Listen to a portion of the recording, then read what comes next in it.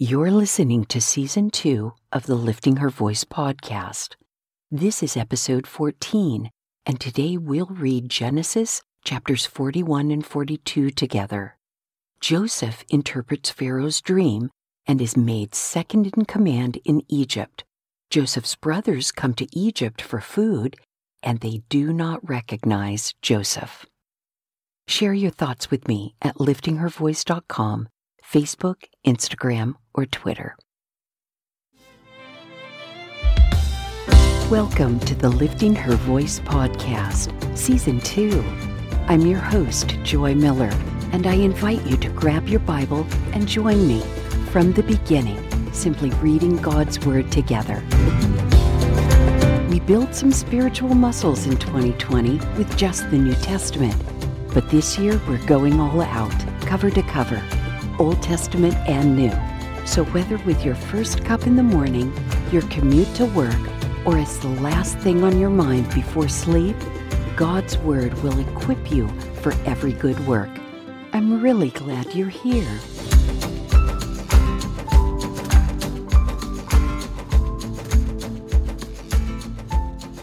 Genesis chapter 41. At the end of 2 years, Pharaoh had a dream. He was standing beside the Nile when 7 healthy-looking, well-fed cows came up from the Nile and began to graze among the reeds. After them, 7 other cows, sickly and thin, came up from the Nile and stood beside those cows along the bank of the Nile. The sickly, thin cows ate the healthy, well-fed cows. Then Pharaoh woke up. He fell asleep and dreamed a second time. 7 heads of grain, plump and good, came up on one stalk. After them, 7 heads of grain, thin and scorched by the east wind, sprouted up. The thin heads of grain swallowed up the 7 plump, full ones. Then Pharaoh woke up, and it was only a dream. When morning came, he was troubled. So he summoned all the magicians of Egypt and all its wise men. Pharaoh told them his dreams, but no one could interpret them for him. Then the chief cupbearer said to Pharaoh, "Today I remember my faults." Pharaoh was angry with his servants, and he put me and the chief baker in the custody of the captain of the guards. He and I had dreams on the same night. Each dream had its own meaning. Now a young Hebrew, a slave of the captain of the guards, was with us there. We told him his dreams, he interpreted our dreams for us, and each had its own interpretation. It turned out just the way he interpreted them to us. I was restored to my position, and the other man was hanged. Then Pharaoh sent for Joseph, and they quickly brought him from the dungeon. He shaved, changed his clothes, and went to Pharaoh. Pharaoh said to Joseph, "I have had a dream, and no one can interpret it.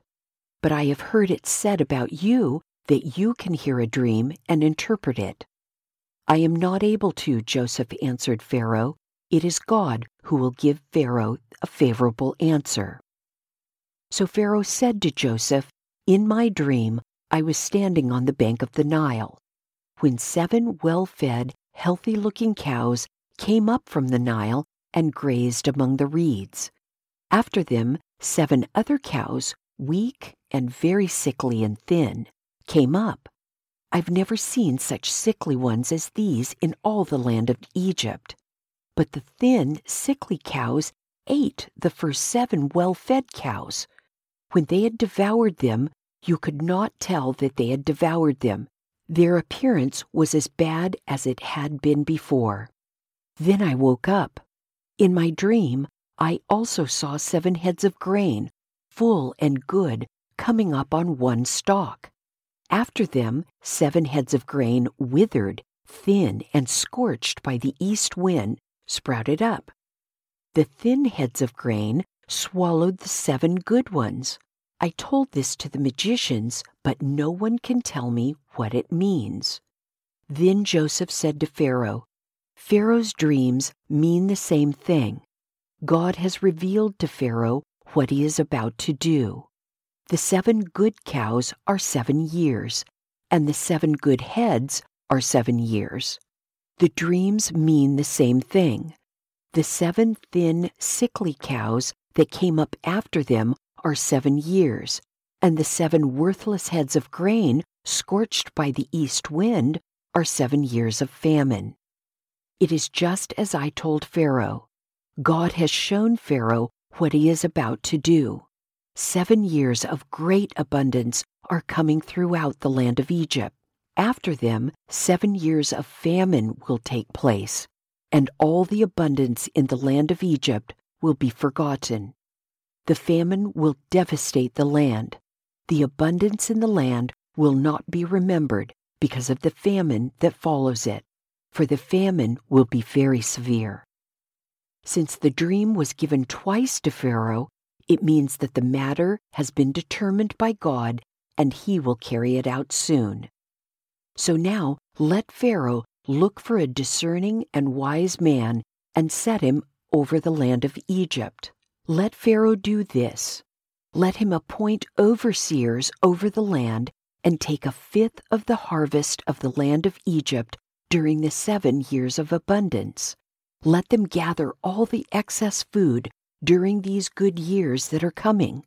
Under Pharaoh's authority, store the grain in the cities so they may preserve it as food. The food will be a reserve for the land during the 7 years of famine that will take place in the land of Egypt. Then the country will not be wiped out by the famine. The proposal pleased Pharaoh and all his servants, and he said to them, "Can we find anyone like this, a man who has God's Spirit in him?" So Pharaoh said to Joseph, "Since God has made all this known to you, there is no one as discerning and wise as you are. You will be over my house, and all my people will obey your commands. Only I, as king, will be greater than you." Pharaoh also said to Joseph, "See, I am placing you over all the land of Egypt." Pharaoh removed his signet ring from his hand and put it on Joseph's hand, clothed him with fine linen garments, and placed a gold chain around his neck. He had Joseph ride in his second chariot, and servants called out before him, "Make way!" So he placed him over all the land of Egypt. Pharaoh said to Joseph, "I am Pharaoh, and no one will be able to raise his hand or foot in all the land of Egypt without your permission." Pharaoh gave Joseph the name Zaphenath-Paneah, and gave him a wife, Asenath, daughter of Potipharah, priest of On. And Joseph went throughout the land of Egypt. Joseph was 30 years old when he entered the service of Pharaoh, king of Egypt. Joseph left Pharaoh's presence and traveled throughout the land of Egypt. During the 7 years of abundance, the land produced outstanding harvests. Joseph gathered all the excess food in the land of Egypt during the 7 years and put it in the cities. He put the food in every city from the fields around it. So Joseph stored up grain in such abundance, like the sand of the sea, that he stopped measuring it because it was beyond measure. 2 sons were born to Joseph before the years of famine arrived. Asenath, daughter of Potipharah, priest of On, bore them to him. Joseph named the firstborn Manasseh and said, "God has made me forget all my hardship and my whole family." And the second son he named Ephraim and said, "God has made me fruitful in the land of my affliction." The 7 years of abundance in the land of Egypt came to an end, and the 7 years of famine began, just as Joseph had said. There was famine in every land, but in the whole land of Egypt there was food. When the whole land of Egypt was stricken with famine, the people cried out to Pharaoh for food. Pharaoh told all Egypt, "Go to Joseph and do whatever he tells you." Now the famine had spread across the whole region, so Joseph opened up the storehouses and sold grain to the Egyptians, for the famine was severe in the land of Egypt. Every land came to Joseph in Egypt to buy grain, for the famine was severe in every land. Genesis chapter 42. When Jacob learned that there was grain in Egypt, he said to his sons, "Why do you keep looking at each other? Listen," he went on, "I have heard there is grain in Egypt. Go down there and buy some for us so that we will live and not die." So 10 of Joseph's brothers went down to buy grain from Egypt. But Jacob did not send Joseph's brother Benjamin with his brothers, for he thought, something might happen to him. The sons of Israel were among those who came to buy grain, for the famine was in the land of Canaan. Joseph was in charge of the country. He sold grain to all its people. His brothers came and bowed down before him with their faces to the ground. When Joseph saw his brothers, he recognized them, but he treated them like strangers and spoke harshly to them. "Where do you come from?" he asked. "From the land of Canaan to buy food," they replied. Although Joseph recognized his brothers, they did not recognize him. Joseph remembered his dreams about them and said to them, "You are spies. You have come to see the weakness of the land." "No, my lord, your servants have come to buy food," they said. "We are all sons of one man. We are honest. Your servants are not spies." "No," he said to them, "you have come to see the weakness of the land." But they replied, "We, your servants, were 12 brothers, the sons of one man in the land of Canaan. The youngest is now with our father, and one is no longer living." Then Joseph said to them, "I have spoken. You are spies. This is how you will be tested. As surely as Pharaoh lives, you will not leave this place unless your youngest brother comes here. Send one from among you to get your brother. The rest of you will be imprisoned so that your words can be tested to see if they are true. If they are not, then as surely as Pharaoh lives, you are spies." So Joseph imprisoned them together for 3 days. On the 3rd day, Joseph said to them, "I fear God. Do this and you will live. If you are honest, let one of you be confined to the guardhouse, while the rest of you go and take grain to relieve the hunger of your households. Bring your youngest brother to me so that your words can be confirmed. Then you won't die." And they consented to this. They said to each other, "Obviously we are being punished for what we did to our brother. We saw his deep distress when he pleaded with us, but we would not listen. That is why this trouble has come to us." But Reuben replied, "Didn't I tell you not to harm the boy? But you wouldn't listen. Now we must account for his blood."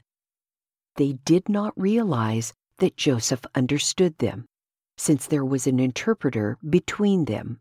He turned away from them and wept. When he turned back and spoke to them, he took Simeon from them and had him bound before their eyes. Joseph then gave orders to fill their containers with grain, return each man's silver to his sack, and give them provisions for their journey. The order was carried out. They loaded the grain on their donkeys and left there. At the place where they lodged for the night, one of them opened his sack to get feed for his donkey, and he saw his silver there at the top of his bag. He said to his brothers, "My silver has been returned. It's here in my bag." Their hearts sank. Trembling, they turned to one another and said, "What has God done to us?"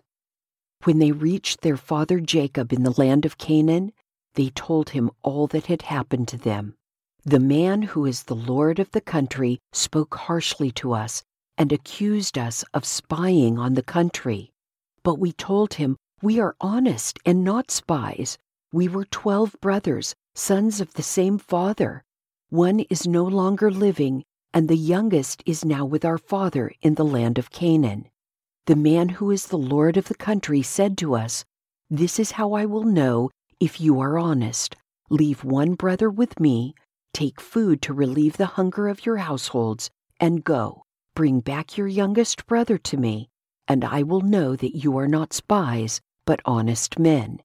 I will then give your brother back to you, and you can trade in the country.'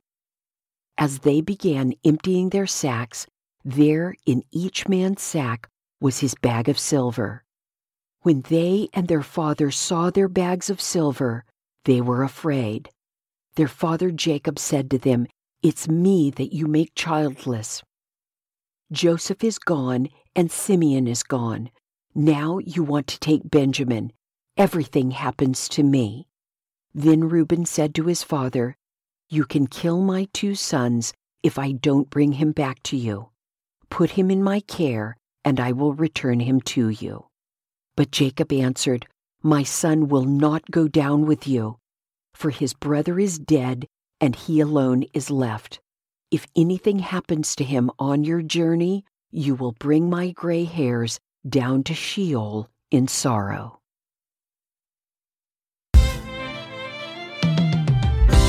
Thank you for joining me here today. I pray that by spending time in His Word every day, you will be changed. Visit me at liftinghervoice.com with your comments and questions. And don't forget to visit the blog page while you're there. If you like the podcast, it would be great if you'd give it a 5-star review and share it with everyone you know. Don't forget to subscribe wherever you get your podcasts. See you tomorrow.